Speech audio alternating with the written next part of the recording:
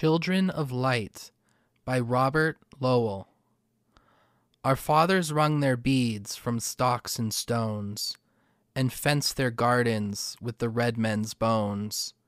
Embarking from the Netherland of Holland, pilgrims unhouselled by Geneva's night, they planted their serpent seeds of light.